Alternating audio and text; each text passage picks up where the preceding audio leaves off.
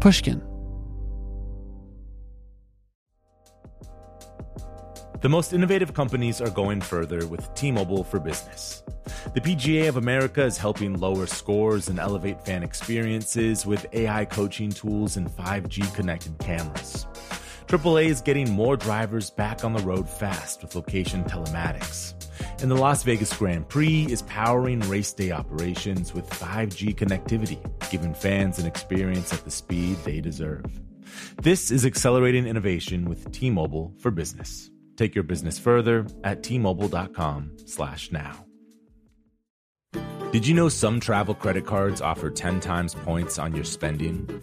Don't miss out on big rewards for your next trip. NerdWallet lets you compare smart travel credit cards side by side, curated by an expert team of finance nerds. What could future you do with better travel rewards? A free flight? A room upgrade?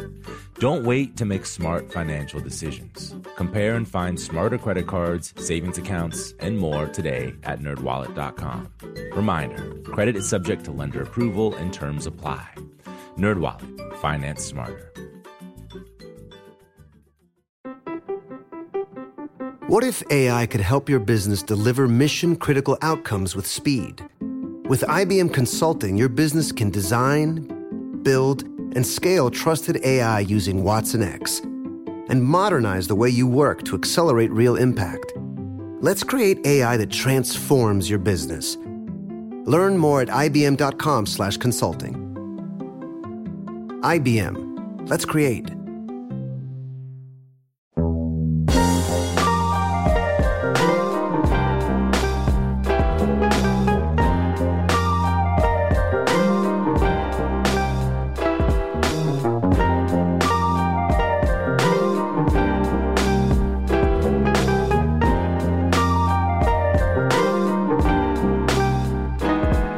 This is Talk Easy. I'm Sam Fragoso, and usually this is the part where I introduce this week's guest, but I'm just going to come out and say it. We didn't record an episode for this week, in large part because today, if you're listening on September 9th, is my birthday. And it's not like I did anything wild for my birthday. I went up north and visited family and saw my grandmother. It has been as calm and collected and vaguely uneventful as you can imagine. But anyway, it just didn't happen for a variety of reasons. We made another short film last weekend.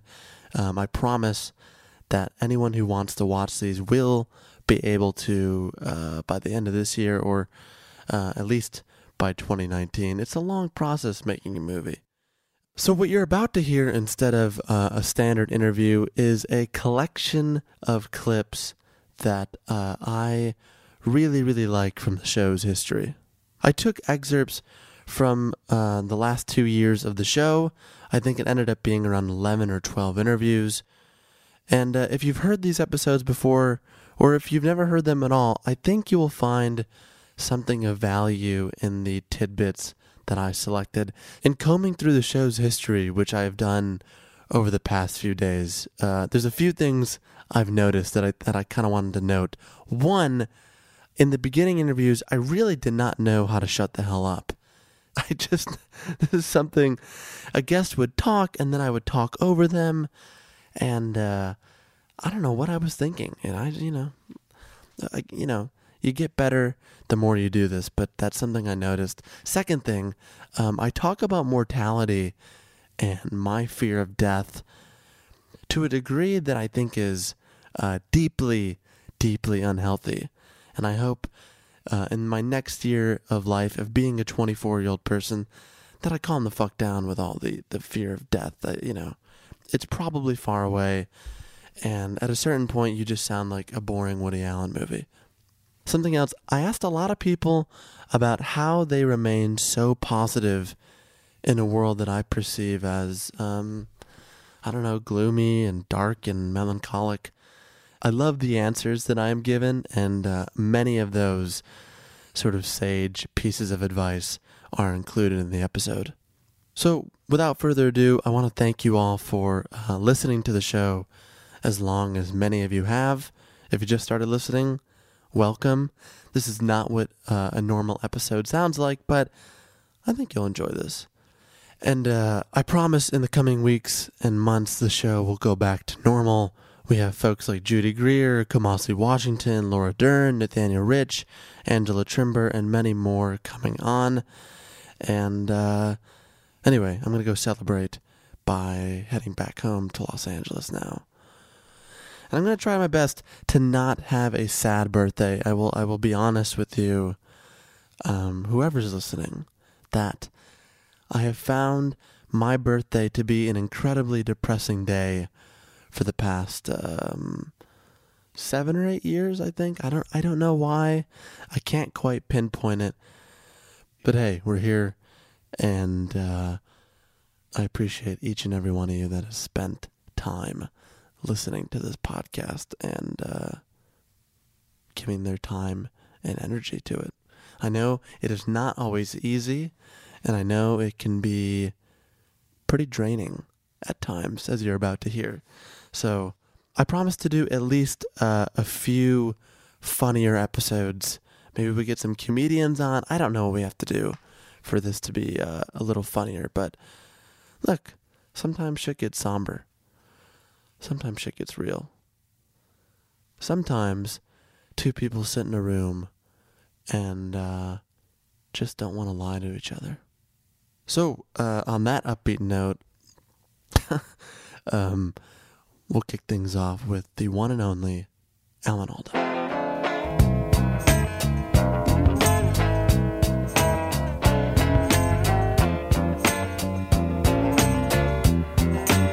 Can I ask you something that is purely out of genuine curiosity? Yeah. I don't know you. I mean, you don't know me. We're ostensibly two strangers on the telephone for the last hour, doing our best to amuse one another. Are you going to ask me out? Yeah, actually, could I have your phone number? I'll write you for a date sometime.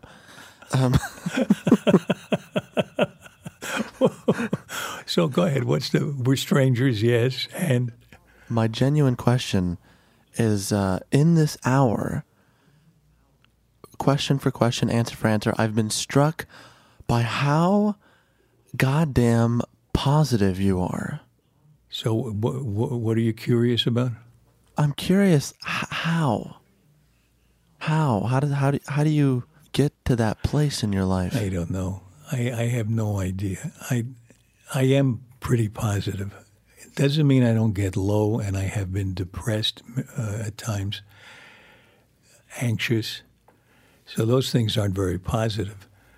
But maybe because I know if I'm not positive and work really hard to stay on top of things, I'll be under them. So I have I got through those 9 years not working as an actor just with blind survival. I just was going to survive.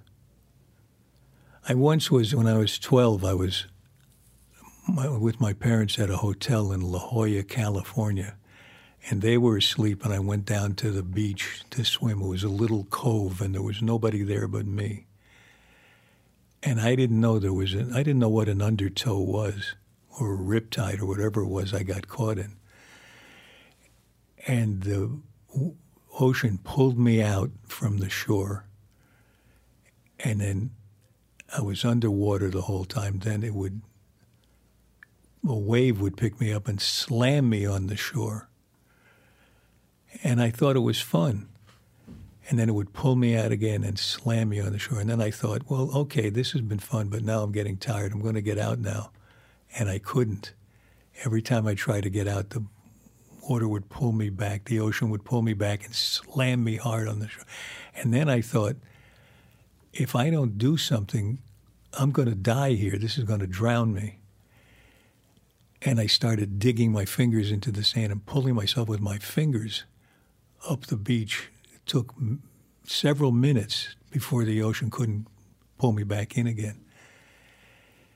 Maybe I got something out of that experience, Or maybe I had something about me that enabled me to survive that experience and all the ones that come along since then.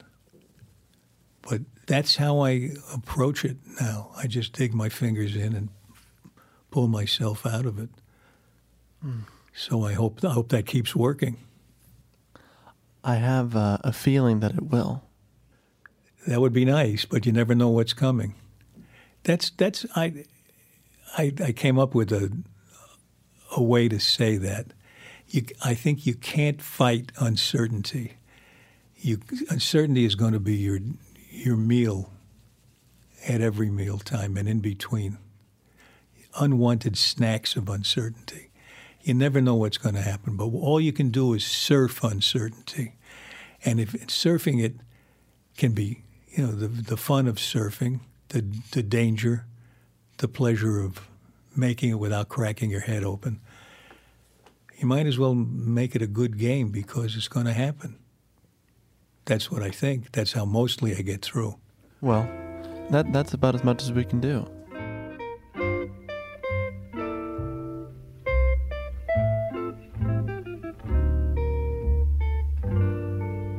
You're remarkably confident, and you seem so self-assured about like everything in your life, and it's impressive. It's I don't understand it. I think it's incredible. Where does that come from? You know what? Interestingly enough, I think it comes from her, though. It's like even when shit is bad, you can't read it on her face. Now, that could be deemed not the best thing, but that's what I witnessed, And also, I think, my grandmother, who is a person, particularly speaking about my mother's mom, who literally left the South because she's from Arkansas and it was not a fun time to be a black girl in the South at the time she was a teenager. She's like, she literally got married to get the fuck out of the South. Like when she was too young, my great grandmother had to sign her marriage license to approve the marriage because she was like, I'm getting the fuck out of here and I'm going to Chicago. And that's where she went, and she stayed and she traveled, and she was like this fly person that even though she had kids, she was like, I'm not about to stay in this house. She's like, y'all know how to iron, y'all know how to cook, figure it out. I'll be back, And so I do think I come from a line of women that rise like the phoenix, no matter what the scenario is. So I think being raised by that's the thing too. I think because God would have it that I would be raised in the house with my grandmother, which is the same house my mother was raised in, and be raised in that village of people. Also, too, I was raised in a neighborhood where black, the house across the street from us had a stick left by a burning cross because the family across the street was the first black family to move to that neighborhood. And so, but when I was there, it was an all black neighborhood. So it's like, then those were the people, and those are my neighbors, the Watsons. I won't forget them. You know what I'm saying? Like, that's the community I grew up in. So I just I think it's more stemmed from, from the people I was around and from whence I came, And I think there's also a thing, I'm very much connected to my history. I haven't done the whole ancestry.com thing. I don't know what part of Africa my ancestors were kidnapped from, but it's not lost on me that I am a descendant of people that survived the Middle Passage. It's like this shit that I go through or deal with or that people throw at me, it ain't as bad as that. It's not as bad as slavery. It's not as bad as Jim Crow. Not as bad as the Civil Rights Movement. So that's where I come from. That's the bloodline that I'm from. How can I not walk tall? Like I have to, just as a salute to them. I feel like they deserve at least that. That if they had to go through all that like I shouldn't, when I walk, I shouldn't bow. That was a good answer. And what about God? Well, without him, there is no me. It's like it's like I believe that my steps are ordered. I remember always hearing that, when I did go to church, I listened. I'll say, my mom she was a little sporadic with it, but she got us there when she could. But I took in a lot, and I know she would probably be happy to hear that, if she ever listens to this podcast, although I don't think she knows how all that works. But that's what I remember, is that my steps are ordered. Even when I feel like I don't like where I'm walking or what I'm walking through, there's a reason why I'm walking through it. There's a reason why he would have me be on the path that I'm on. And also a thing I remember, where there's no vision, the people perish. Like, I remember listening to that. And also we would get sometimes my mom would buy cassette tapes of the sermons, and I would listen to them in my room on headphones. Again, there's a particular pastor that I really liked. His name was Reverend Winston Johnson. And I remember that was one of his favorite passages, where there is no vision, the people perish. And so I would always say it to myself again and again, where there's no vision, the people perish.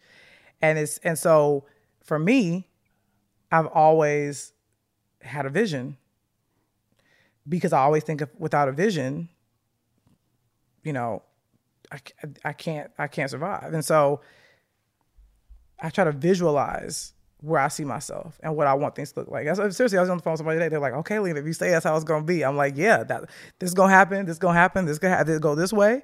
I'm going to do this and that. If this goes this way, I'm going to do this and that. And they're like, okay, all right. So if you say so, it's not I'd like to do this, or maybe we should do this. It's we're doing it this way. Yeah. Yeah. It's a gift and a curse. But I'm sure you're a pain in the ass. Oh, absolutely. Just go ask the agents at WME. But yeah, it's you're Spielberg in the making. Look, please, Lord, from your lips to God's ears. Love him. But let's not get into that. I know, right? We don't need you in trouble. Okay. But I do love him.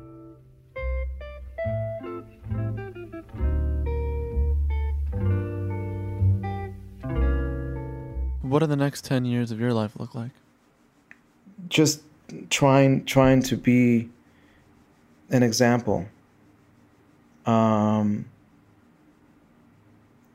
to be the best at everything, as far as being the best friend, the best spouse, the best dad, the best teacher. And then when I retire, I want to still do what I do as far as helping people and just being a part of this whole grand scheme of things. Because right now, this world is so messed up, we've lost our souls to a certain degree. And I just, if I could just be that drop in that ocean that makes a difference to a lot of people, then that's great. I think about, when you die, I think a lot of old people have a lot of resentment because they have, or they're very very mad or angry, or that angry old man kind of guy, because they have all these resentments of things that they didn't do. And I'm not just talking about traveling. I'm talking about just being a human. And then by the time you're 70 or 80, you get it. Like, oh shit, I should have helped out. I should have been a part of these people's lives. I really love the movie It's a Wonderful Life. And I don't have to be that character to realize that I've had a really good life, and I know that I've changed a lot of people's lives. But I know that it's going to be easy for me to walk away from teaching, because I'll always have those memories, but I have something else to do. And it's going to be fine, because I know how to give without asking for anything. Because I know that God, or whatever force you want to get into, is gonna help me or guide me in the right direction.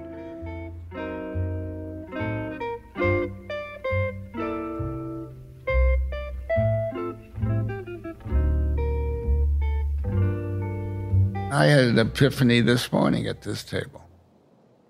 Go ahead. Working with a writer, I had one reaction to a number of pages he wrote, totally 180 degrees removed from my young associate, whom you met, Brent Miller.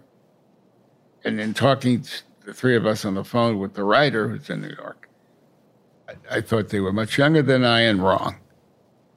And they didn't understand what I was looking for.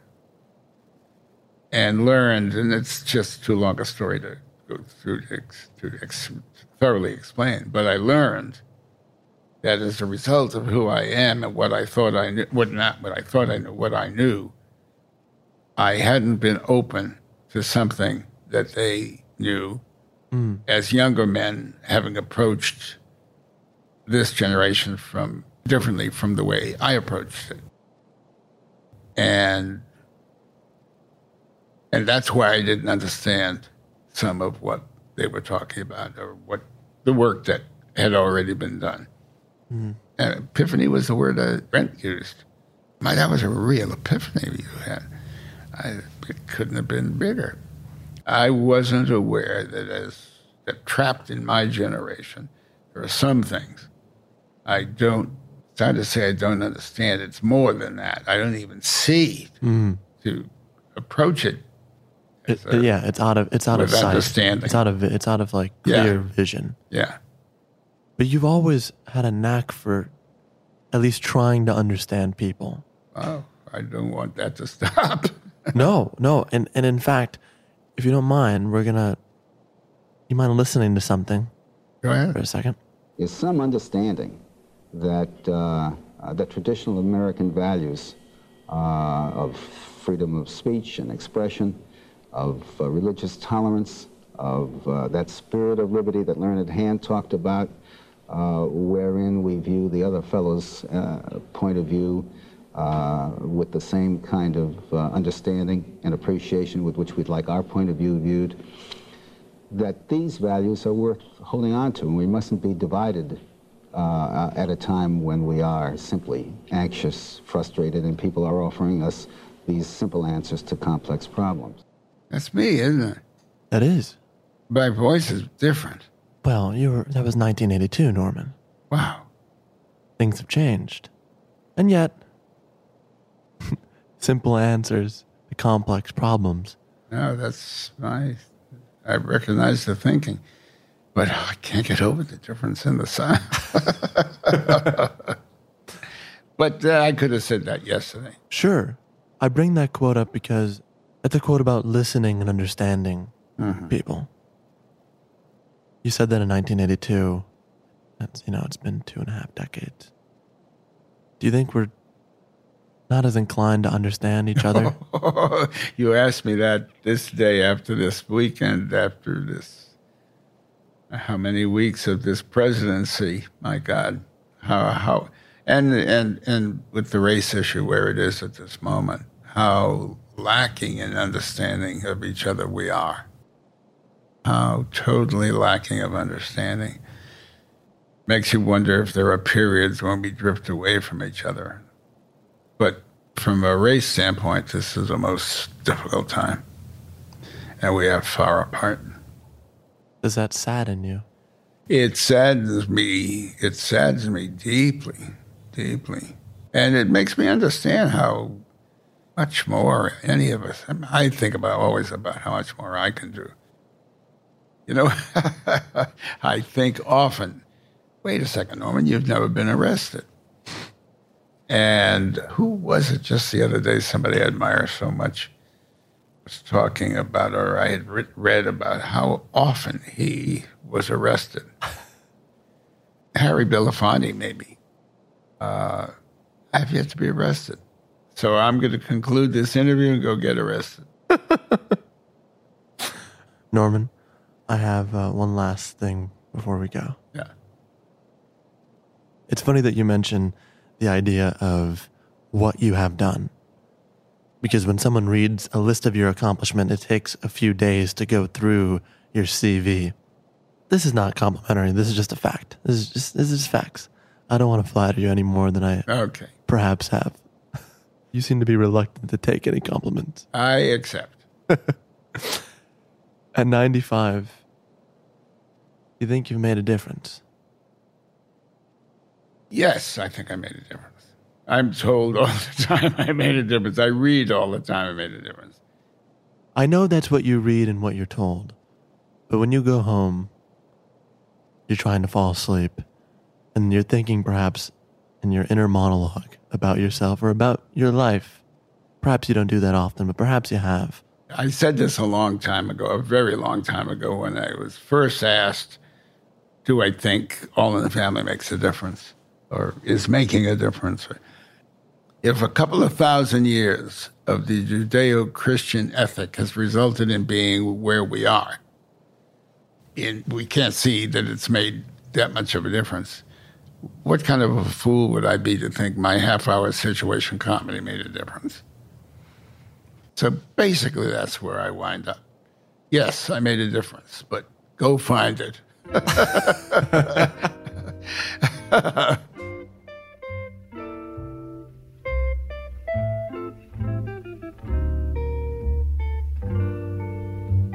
How do you respond to losing money twice? Going forward in life, I'd rather hit the bottom than like just halfway, because I hit the bottom. So I sort of came out the other side. Because the day we found out we lost money, we were at RECSC New Jersey checking our cameras, thinking that, and then we got a call, no money. Went back to Bushwick. Me and my DP were a couple, we're living in Bushwick. And went home, it was broken into. Everything was stolen. Our computers, drives, camera, like my own camera, sound, and even some of the footage we shot that spring, it was like footage on Pine Ridge. I was going to use some green screen stuff we did for part of the film, for like a commercial on TV. All gone. And I just, I'm sitting there, and then the cops came. They don't even care because it's like, yeah, you deserve it, gentrifying the community in Bushwick. No, they just didn't care. It just happens so often, Right. And we just sat there in the apartment that night. We don't even have, other than our phones, we had no even laptops. So it was like, you know what? Fuck this. Just like, I can't call the producers, like, you guys still want to do this? Let's just do it. I have this much grand money left. We need this. We just need to raise $40,000. Then we can do this. And then RECSC, bless them, saw all that, me crying in the parking lot. So they gave us the camera for almost nothing, which was only reason why it was possible to make the film. Ah. The camera, lenses, monitor, everything. Yeah. I mean, when you're in your apartment and you see that you have nothing left, Mm-hmm. Is there a part of you that thinks, I just can't move forward? Well, in that moment, there is a community on the reservation I already built up. So I have that, all right? And then I have team members who is going to come, a couple of them is going to come along to do this with me. If I didn't have those, then I would probably give up. But I know going back there with these small group of people, I have access to so much. I can do something. Right. And all the footage and all the equipment lost. I mean, I'm like stunned that you could keep going forward without having like a breakdown. Well, it broke down many times. But then you wake up the next morning. I don't have another reality at that time. I was so immersed in making these films. It's hard to explain. I have not texted my mother back.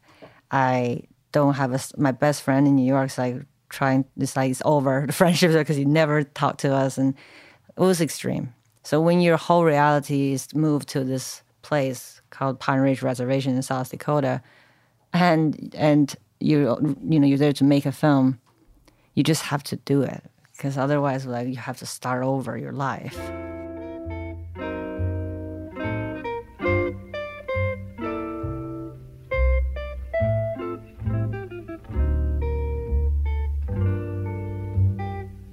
You don't look for allies now because you think you wouldn't find them?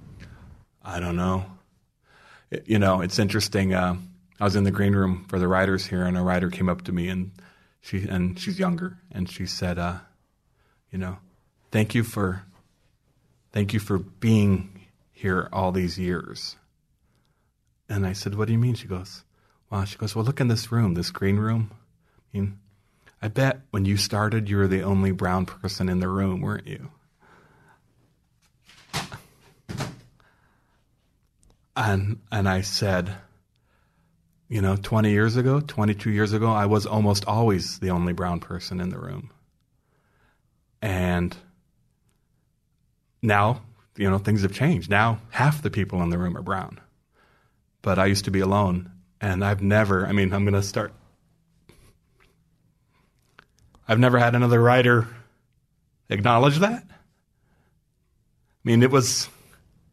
What just happened an hour and a half ago was, I haven't had time to think about it. Now I'm thinking about it. It's really one of the most important moments in my literary career is being seen and being recognized, and the accumulated weight.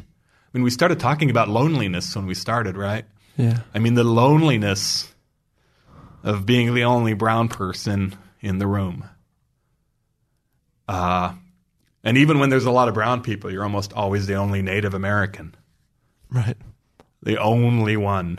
And this black woman, saw me. And it's been really hard the last few years in cultural changes inside. I'm turning 50, and I was teasing you guys before we started talking about, this new generation of,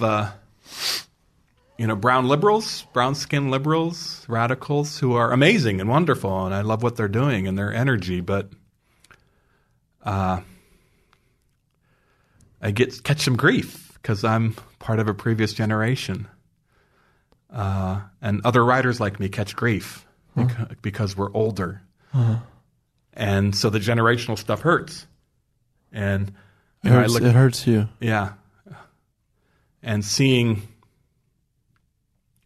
I see like they create, there's these, they have these multicultural groups of writers who have banded together as artists and activists. And and I'm like, nobody even asked me to join that because we were fighting for crumbs.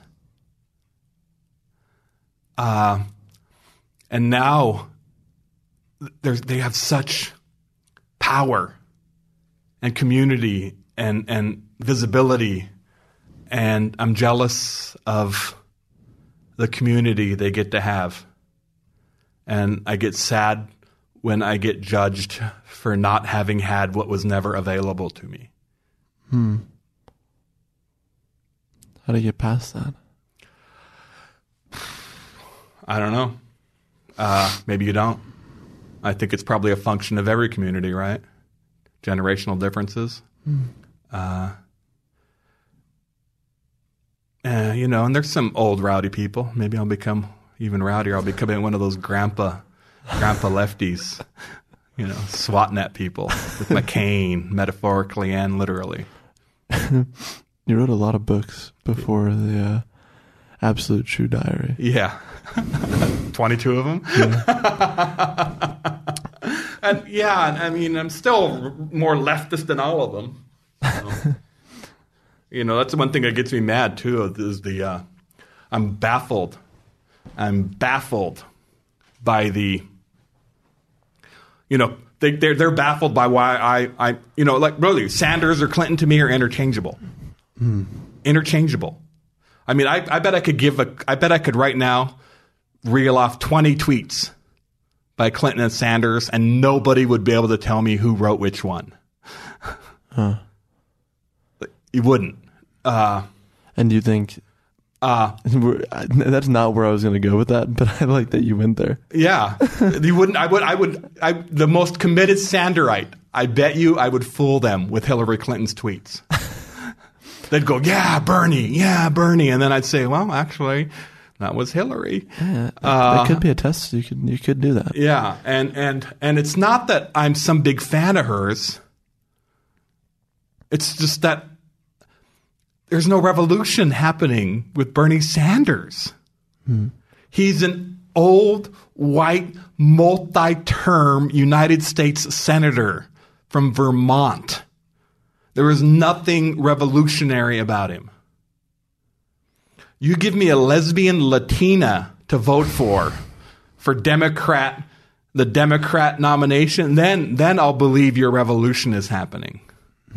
So you give me a single lesbian Latina, not even a married one, because pretty soon married gay people are going to be boring. So, we've got about 2 years of coolness for married gay people, and then they're going to be just as politically boring as us straight married people, which is going to be an awesome moment in civil rights history when gay marriage is as boring as straight marriage. I don't know if that's ever going to be in history textbooks. Yeah. So, but in 2022, it appeared that it's all boring when you're married. Yes, exactly. But until then, it's incremental steps. Right. And I think the fervor for revolution is real and beautiful and powerful. And we so want it that we've assigned this dude all this power and all this poetry when he doesn't deserve it. He's a standard leftist guy. He's a little more left. He's not more left than me. You want me to call a guy who's not more left than me revolutionary? No, but Sherman, you're not a senator. You had no senatorial aspirations, and Exactly. Right.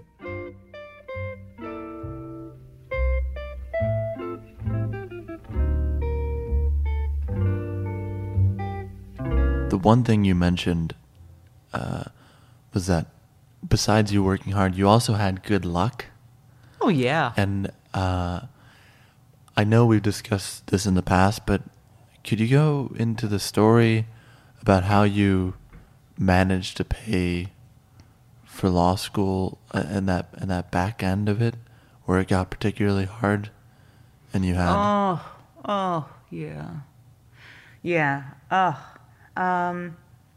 well, I had a series of kind of like sad things kind of come about right into my last year of law school. You're 26. Yeah, whatever I was. So boyfriend and I that had been sharing an apartment, it got to the place where it really wasn't working, and I took a studio apartment in probably the nastiest, grossest building. I mean, it was just nasty. And so I had this really depressing, horrible apartment. But before that, why wasn't it working? There were a lot of reasons, but, it wasn't working. And, there's a point where you just can't live with somebody, that there isn't a relationship. And so we actually both, the lease was up or something. He was going to move one place, and I was looking for something, and I couldn't find a shared arrangement. So I ended up going to get a little studio, which probably was the best, but it was really a nasty studio. Where was it? Oh, it was on Clark Street in an old, crappy building. Kind of a cool area. Yeah, this building was gross. But you know what? I knew it was temporary.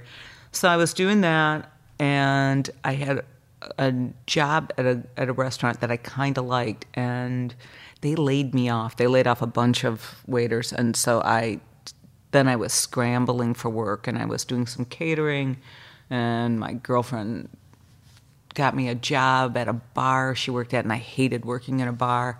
And it just, I was really scrambling for money, and it had come to the point where I owed a little bit yet on my fall tuition, and it was time to enroll in my last semester of school, and I didn't have the money. I just didn't have the money. And I didn't know where I was going to get it. I mean, it's not like I didn't have anybody to ask for it, and because I had gotten into that apartment, I needed a security deposit and whatnot. I just didn't have any money. And I remember being incredibly upset and depressed about the whole thing. And my mother came into town with a friend of hers, and she said to me, well, I think that you should just take a semester off school, go back to work, and then finish next year. And I'm looking right near the last semester of school, and I just told her, I can't do that. You know, if I walk away, I knew that if I walked away, I would never come back and finish. And my Aunt Cher, who isn't really our aunt, said to me, you have everything you need. You just need to believe that. And I guess those were good words. But, you know, at that moment, I just was so upset. And I remember working that bartending or bar back job or whatever really late. And I'd come into the ladies' room at school, and I was just exhausted. I was sobbing. I was in the ladies' bathroom crying. And a professor, Anne Lucine, knocked on the door, and she said, what's going on? And it was right before Christmas break. And I was super, super embarrassed because I had her as a teacher, contracts. And she knew who I was because she knew I went to school on scholarship and had a grant. And I just said, you know, I can't pay off my fall bill, so I can't register for spring, and I don't know where the money's going to come from, and I just don't have it. And she said, you know, this isn't going to do. And she had me come to her office, and then she left, and then she took me into the dean, and the dean of the law school sat me down and said, you know, you've worked hard, and we'll figure this out. And he wrote me a check and handed me a check for like $1,000, which was a gigantic sum of money for me at that time. And he said the school would assist me, but you know, that check was written on that guy's account, Dean Schrager. And I said, I don't need this much. I think I only needed like $600 or $700. If you could imagine not having a source for that amount of money. And he said, I think you should take the rest of the money and go home and see your family for Christmas. And I did. And I'm glad I did, because it was the last time I saw my grandmother. She died shortly after that. So, there you are. Leonard Schrager. It's kind of amazing.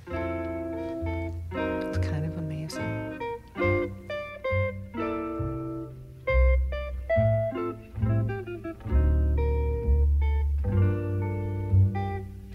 Are you afraid of dying? It's a good question. Certainly is a good question. I have the air problem. I have a prostate problem.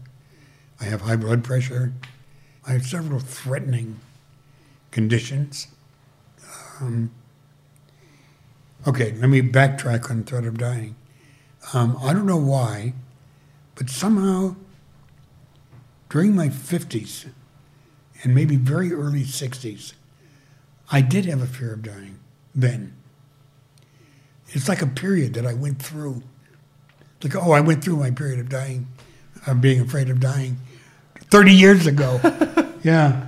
I don't know. It's like I thought, my God, my heart could stop any minute. Oh, my God, whatever could happen. Oh, maybe I'll get cancer. And then all these things. Well, you were drinking and smoking a lot back then. I was smoking, that's for sure. I stopped drinking in 89. I haven't had a drink since 89. It was becoming too much, or? Well, I didn't like waking up with a headache. I still don't like waking up with a headache. But when I was drinking, even a couple of beers at night or red wine, which I used to like, with dinner was enough that I would wake up with a little headache the next day.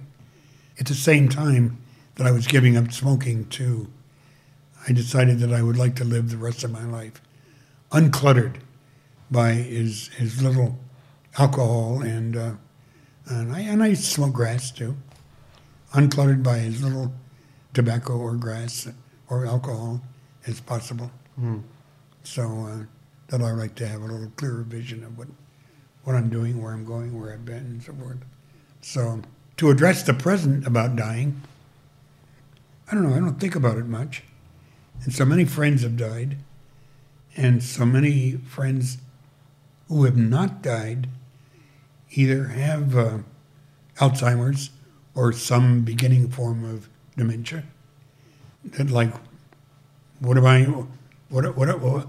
have to do with death? What do I have to do with dying? I mean, is it imminent? I don't know. Do I want to live to be 96? Do I want to do this? I don't know. You know, my wife is much younger, as you can see. My children, of course, are clearly much younger. So I don't know where I am on the death question. Right? My dad's dictum about religion, when somebody asked him if he went to church, he would say, I go to the round church so the devil can't corner me.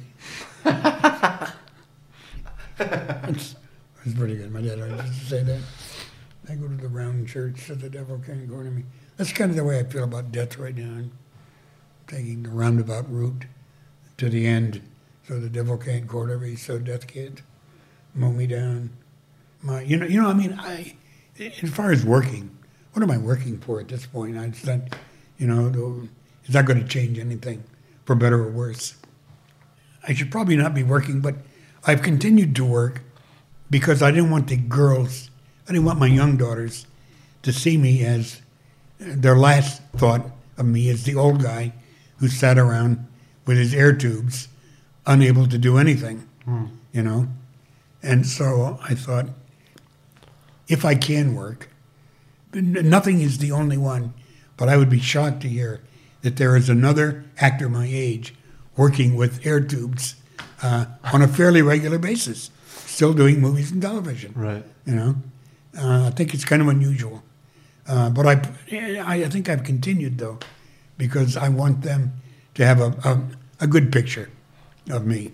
I think it's better for everybody's health, everybody's mental health, that Dad is still alive and he's still out there, and, people are still asking, he's still in demand, people still offer him roles.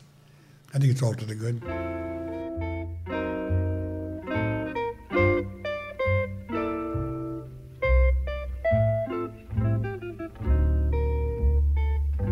I think that there's a constant evaluation of your own childhood while you're parenting. And there are things that I had always assumed were inevitable, which I have now discovered are choices. So there's a constant excavation of one's own life while you're witnessing another life. It is a strange thing. It's almost daily for me. Right. That I go, this is different, or this is the same. This is similar. I mean, a lot of it is different genetics. I mean, like, children are who they are, it appears to me, when they come out of the womb. There are things that you can't shape. There's very little, to me, the primary job is to make them safe and to make them feel secure so that they can be who they're supposed to be. But the idea of molding them is like a fantasy. Like they seem to me, they are who they are. But yeah, I mean, I'll give you one example that I've reflected on, which is one difference that I was thinking about in the generations is, my dad and mom operated from a sense of fear. Like, that was the guiding principle of their life. It was fear. And I don't mean it to disparage them, that I felt it's natural that they were in constant financial trouble and they were in a new land and all this stuff. But, I see that my kids don't have that fear, and it is a completely different existence for them. That one principle. I was just thinking about that because, my son, when my son was younger, he would walk around and he didn't seem to have this fear of adults that I had. And to some extent still do, fear of grown-ups.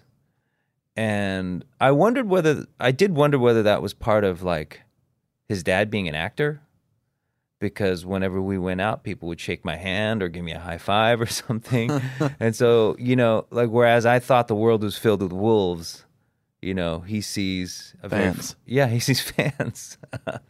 And it's like a different world filtered through his father.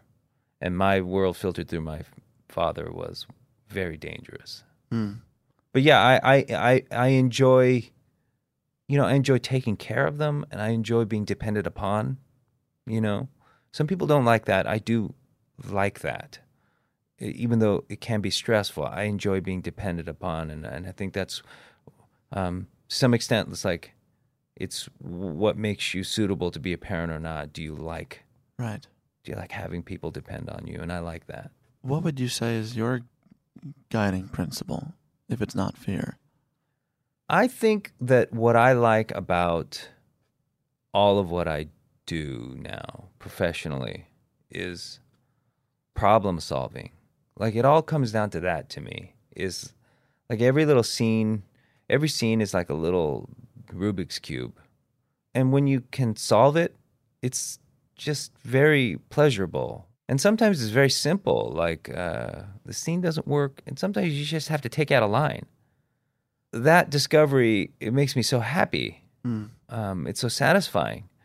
Or it can be, the director thought we should be standing, but one of us should sit, and because we were working, and the element of surprise is heightened by and all of a sudden the scene works, and I guess that's a fantasy that we get to live out, which is life doesn't have fixes that are usually that easy.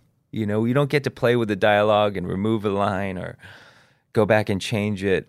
And there is something deeply satisfying about that, being able to fix something, rearrange something, restage it. It's what I often think is the pleasure of sports. Some people think it's a microcosm of life, and I think it's attractive because it is the exact opposite of life. None of us get a trophy at the end of the year and say, "You are the best." You are the best this year, and we're going to give you a parade. Yeah. But in sports, they hand out a trophy and say, this year, you're the champ. Yeah. And the money isn't bad either. And the money's good. But we as viewers enjoy the fantasy that there are champions. Right. But really, that's just illusory. There is no champion, and the wrong team often wins just because of matchups, and the lesser team can win. But we still say you're the champ. Right. Because them's the rules. Sometimes that's how the cards fall. Yeah. The last thing I wanted to ask you, and if this is too silly of a question, you can disregard it. All right. Do you think, now that you're... Too silly. Great. Somehow I knew you were going to do that. Do you think at 45 you are married, you have 2 kids, so much has happened in your life and your career, professionally and personally, and I guess I was wondering, looking back on it now, do you think your parents did a good job raising you?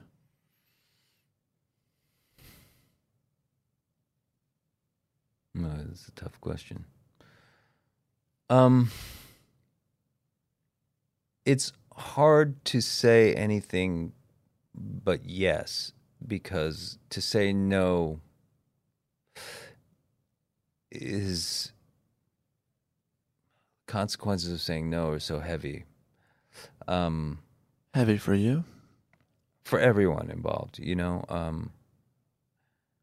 I would say yes, with qualifications, but yeah. I mean, I love them, and it's very clear to me that they did their utmost. I think I wish they had done things differently in a number of areas, but they were who they were, and I think also having kids has taught me that, to some extent, You are not in charge of who you are. I don't know why that's so. It seems like a cosmic joke, but like, I think that's my conclusion, is that you are parented the way you're parented, and your genes are your genes, and then that mix, you arrive at the person you are, and there's not a whole lot you can do about it. And so, yeah, I guess to answer your question, I'm okay with that.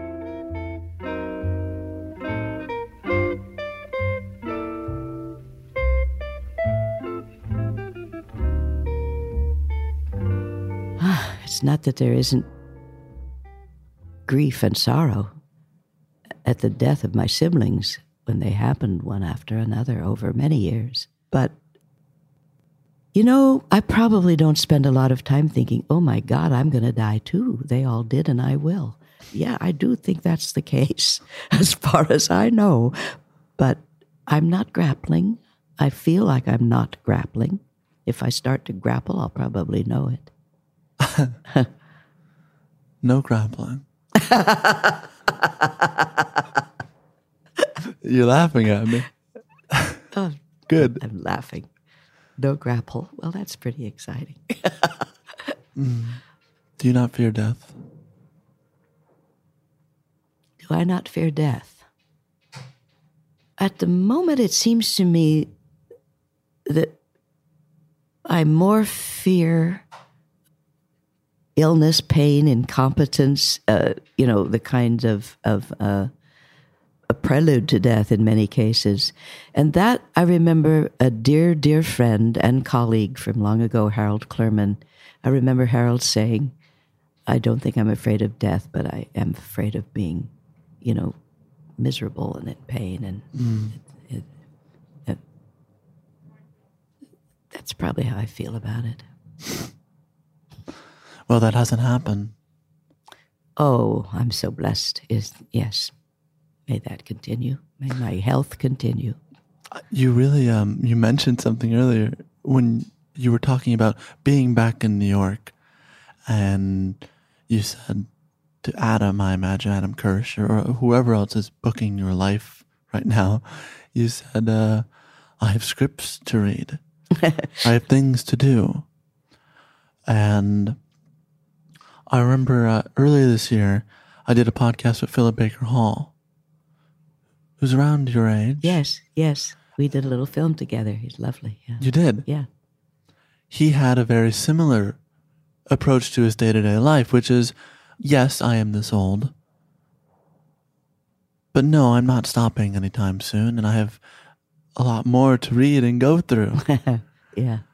And this is not a question, but this is more of a comment. I hope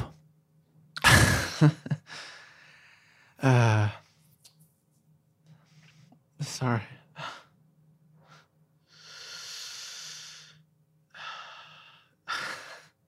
This is embarrassing.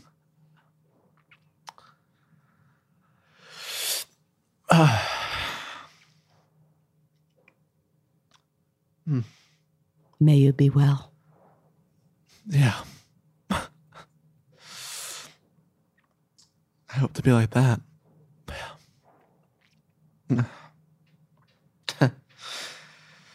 This is probably a verse for you. Oh, maybe for you.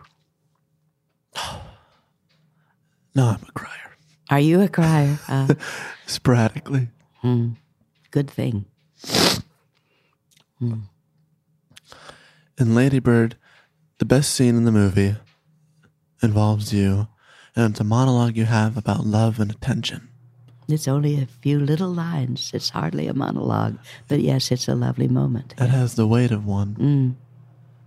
And you say, essentially, that those things can be, or often are, synonymous. Do you feel loved? Yes. Do you feel loved? Sometimes. Which I guess is about as much as I can ask for. Yes. Yeah.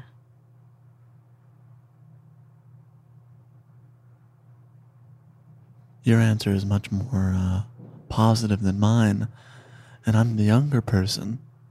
Well, that figures, doesn't it? You think so? See, I've had longer to accumulate love. Is that right? Sure, yeah.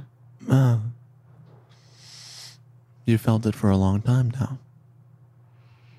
I started out feeling it. I think when we began this conversation, I spoke about my good fortune to have a stable family, which includes a loving family. That is part of stability, isn't it? Mm. I think so. I think so. I mean, you can come to it in other ways. I mean, but that's how I began. Mm. Mm. You're not someone who fears death, it seems. We've had that. There's no grappling. I think I said no grapple. You seem to like that line. I guess the last thing I want to ask you is, what do you want with the rest of your life? However long that is.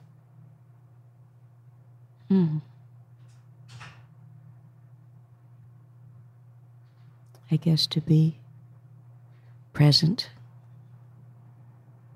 connected, loving and loved. Healthy, God willing. I hope for that. Lois Smith, thank you so much for coming on. Thank you.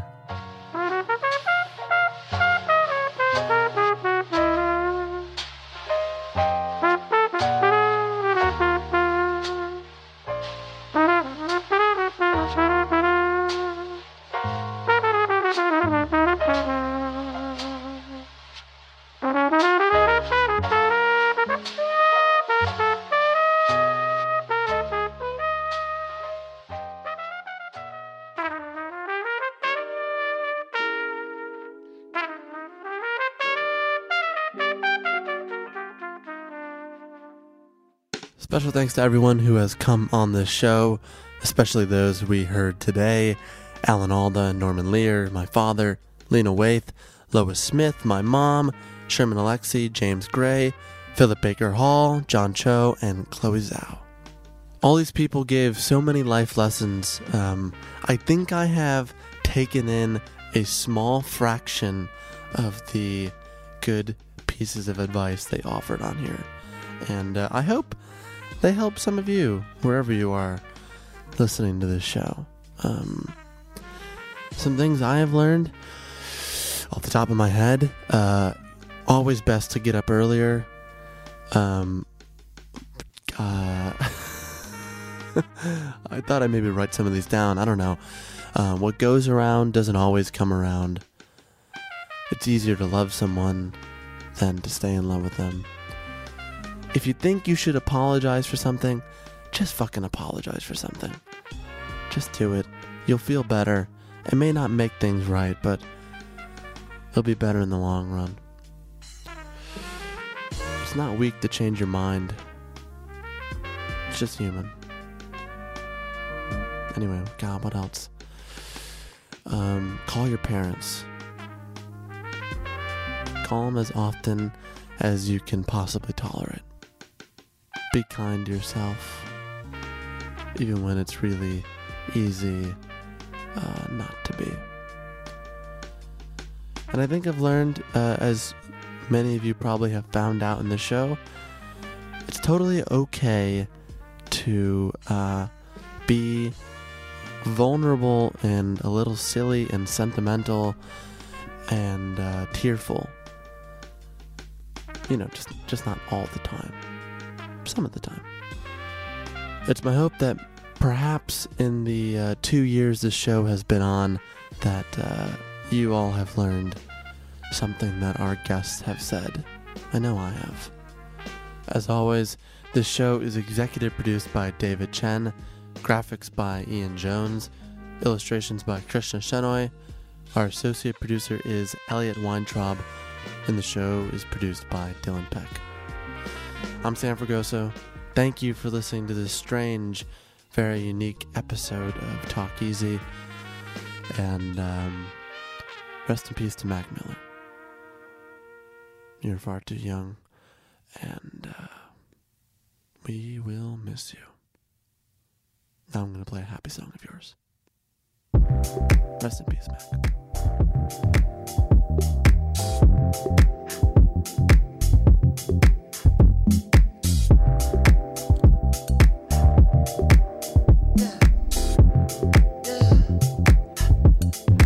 I can't keep on losing you over complications. Gone too soon. Wait, we was just hanging. I can't seem to hold on to. Dang, the people that know me best, the key that I won't forget. Too soon, I can't keep on losing you.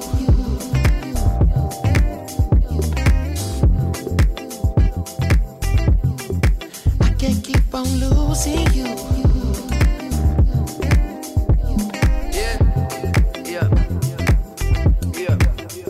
How many mistakes do it take till you leave? When I'm left with my hand and my face all red and the face looking at you like, wait, I know I ain't a saint if it ain't too late. Well, I can't keep on losing. I run away so fast, no my heart like gold, but it break like glass. No my shit get old and I act so young, baby you so cold. Never had no son, you don't wanna grow up, you the shit no fun. So when I get home, I'ma give you some, make you feel like wanna hit that drum. Yeah, the dick ain't free, I don't get no fucks. Yeah, it's complicated, got you frustrated. Get home late and you don't trust me, baby. You way too drunk, you don't know what I'm saying. You can drive my car, don't drive me crazy. Complicated, got you frustrated.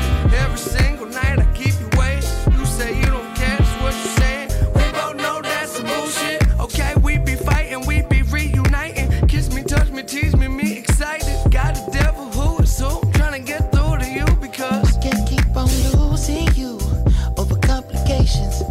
Gone too soon. Wait, we was just hanging.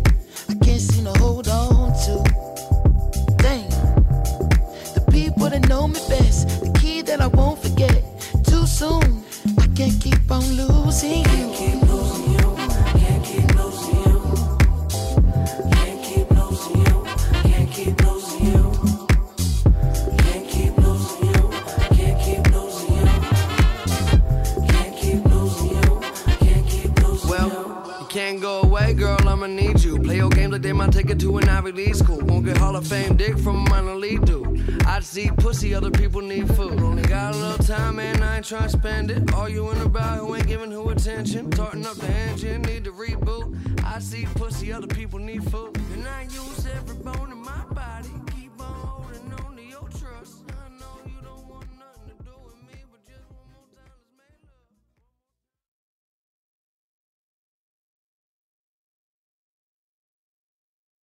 The tradition of breaking tradition continues with the return of the Unconventional Awards from T-Mobile for Business at Mobile World Congress. This is an event that celebrates innovators whose bold actions took their industries to new places. If that sounds like you and you're a T-Mobile for Business customer, enter today. If you win, you'll be publicly honored amongst some of the most influential leaders in industry, and me, I'll be there too. Enter now at T-Mobile.com/unconventional awards. See you there. Are you still searching for your perfect place to call home? Well, now is the time to buy at Fisher Homes. If you're looking to move in before the end of 2024, May could be your last opportunity to start building your dream home and close before the year's end. If you're hoping to move in even sooner, Fisher Homes also has homes that are move-in ready and waiting for you, where you can start enjoying the benefits of homeownership even faster. Schedule your personal tour with a new home advisor today at FisherHomes.com and make this spring the season you find your perfect home sweet home. You deserve a moment to yourself every single day. And a delicious bite of a Keebler Sandies can give you that comforting pause. Relax and unwind tonight with the melt-in-your-mouth magic of a Keebler Sandies. This magic is baked into simple shortbread cookies by Ernie and the Keebler Elves. So as another busy work week flies by, make the most of your me moment. Take a pause and enjoy a Keebler Sandies.